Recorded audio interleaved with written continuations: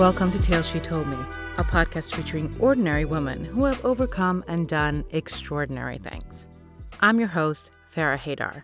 So, 1 year ago, I launched Tales She Told Me, and boy, has it been a year. The podcast has changed and grown, and I hope it continues to do so. See, I started out wanting to tell women's stories and have them reflect on what they've overcome and what they've learned. Personally, I have learned so much doing this podcast, especially from my guests. So, to celebrate 1 year of existence, I put together a compilation of some of the best quotes and moments we've had on the show. And I wish I could have included everyone, but I did my very best to make this compilation a reflection on modern-day womanhood. So, I hope you enjoy it.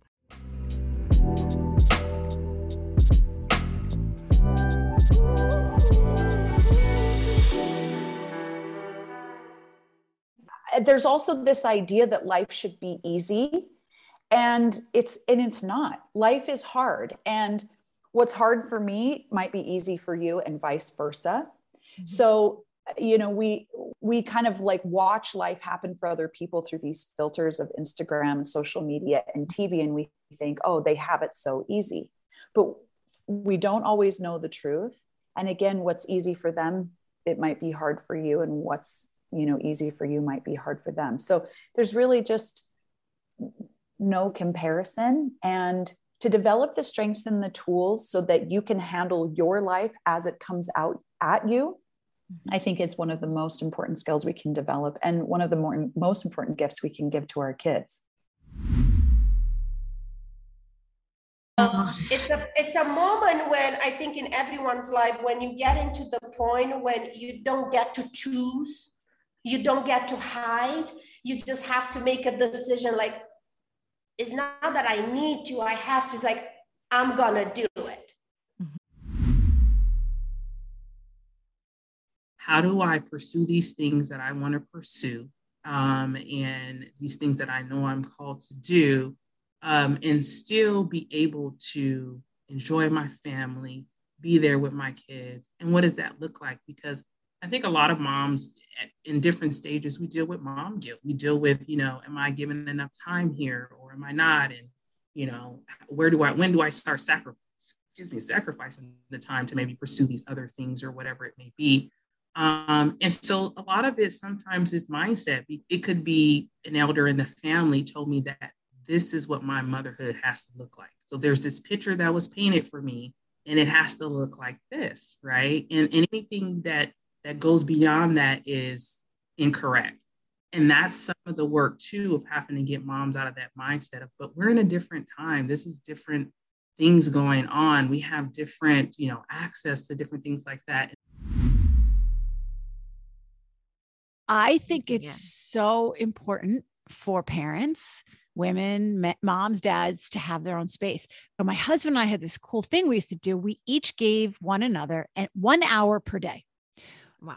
You get an hour, I get an hour, and I could do whatever I wanted with that hour. You had to make that hour count, Farah, right? Like that's when it all started. And I started going to the gym, and I had my 1 hour, and that's what I chose to do. And, I started to zero in on what made me happy. And this is what brings me joy. This is where I feel like I could be myself, and I'm alone, and I have a purpose. And then I come home, and I was better. I was a better mom. I wanted my bedroom to be my bedroom. There's toys all over this house. I said, no toys in my room, no children in my bed. That is my space. And it's okay for women, for mothers, to have their own space. You're not being selfish. You're putting up boundaries. While I say there's no one way to parent, and I totally agree with that, there are common themes that you will see from these moms that have raised extraordinary people. One of them is to enable your child for who they are. Another one I've heard from many moms is give them time to just be bored and to be open and to just have white space. Because there were failures. It's not like I said, I'm going to make this decision to figure this out, and then the next day I took a magic pill and I figured it out. I failed, and I fell along the way, and there were a lot of things that didn't work, but eventually I stumbled into what did. surround yourself with people you know are better than you are, and push yourself to rise to the occasion of those friendships and those mentorships and those moments where you're afforded a glimpse down the path that's further along than you are.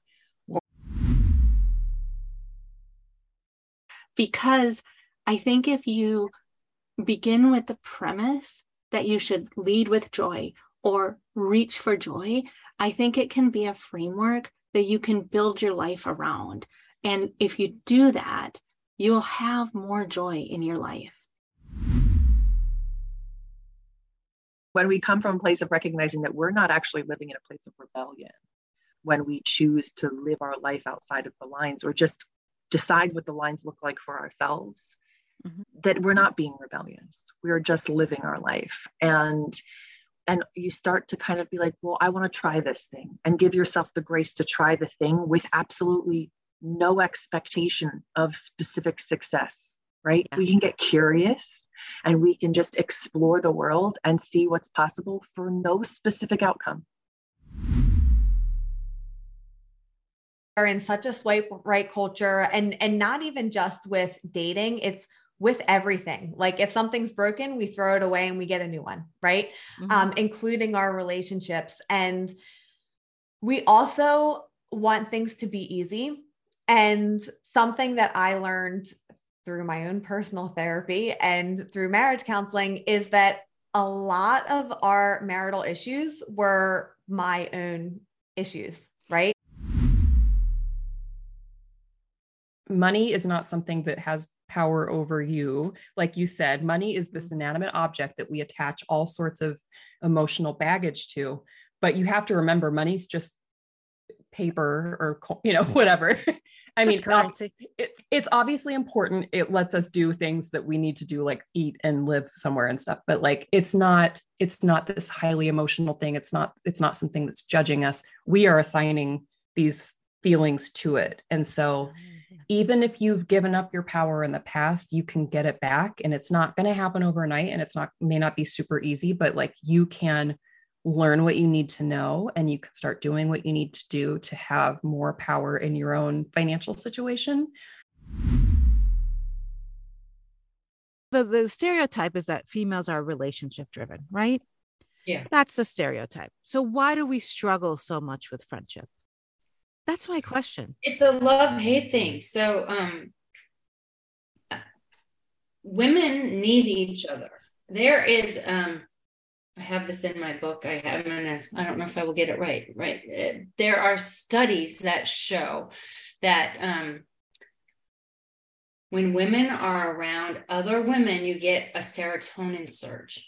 And women, like it, you look at the hunter-gatherer days. So we've evolved as women, men would go hunt, women would stay together and help raise each other's children. So now we are in a very busy culture. It's harder to get together with your friends. It's harder, but we need each other. On the other hand, you brought up a good point, like when your mom would do the coffee talks and it's all women coming in together and they're checking each other out and looking what each other is wearing. Well, that's still common today. It's like, oh, she has nicer shoes on than I do, or she's driving a better car. There's always a tit for a tat.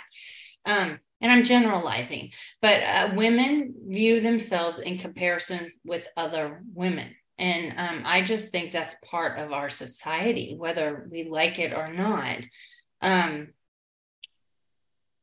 Yet you'll have women that will do their own thing and say nasty things. Yet then on the flip side, they want unconditional support for their female friends. And so it's kind of like it butts heads sometimes. And so, if you have friend groups, which you mentioned, you now have great groups where you're living. I know my group of friends that I have here or other groups, like I know they're not talking about me when I get up from the table. I know, in fact, if I'm gone, they're raising me up. And so I think that's a difference too, like of who you're hanging out with. We ended up going to a reggae nightclub and there was a shooting. I ended up getting shot in the leg and another man was killed and another man was shot in the foot. After the shooting, while I was in a wheelchair, I overheard somebody, one of my loved ones, say, well, what did she expect? She went out dancing.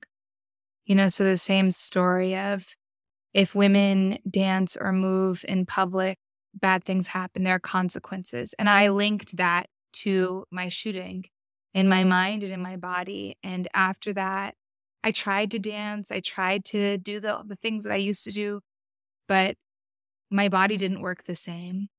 And I was terrified of stepping outside again, breaking the rules again, and what the consequences might be for that. And so I slowly kind of closed in on myself over the next decade. So it's interesting that you say that, because learning to carry, I think that kind of grief is a process. And I'm just wondering what you have learned from it and how you came to that ability. Oh, yeah. I mean, you learn the hard way, right? And I can't tell you how many people as a first reaction say, I don't know if I could have handled that, or I don't know how you manage that. And the answer is you don't have a choice, right? There isn't an option to opt out. It happens and you have to deal with it, right?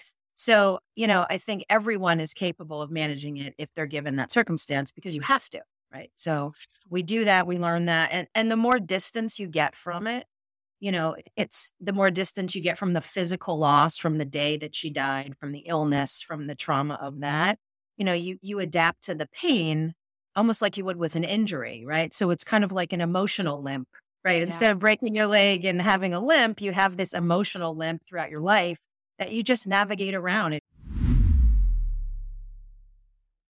When we feel shame about anything, our defenses are to either play the part. So we become sort of the human givers. We are subservient. I'm going to just do whatever I can to be of service to you because you're the person in a position of power. So I'm just going to be down here. And that could be on the global systems, especially thinking about the patriarchy, racism, all that. But it could be in your household. You don't already feel like you're deserving and worthy of love and connection. So you take care of everything for your kids and your partner because you feel like that's the only way they'll love you. But then one of the other ways that we do it is we fight shame with anger. And one of the ways that we do that then is we get defensive. We have to be right. We're going to stick it to them. That sort of, we believe it's righteous anger, but now all we're doing is putting that person in a position of power. In both sides it is. And so it's really recognizing how you responding is keeping the system alive. And that's it. Thank you guys for joining me today. I hope you got something out of that. You can reach out on all social media platforms at Farah Haydar and tell me, which one did you love most? Don't forget to hit the subscribe button so you'll get notified when a next episode is available. New episodes of Tales She Told Me will be out soon as we continue to tell stories from women who have been there. Talk to you soon. Till then, chase your happy.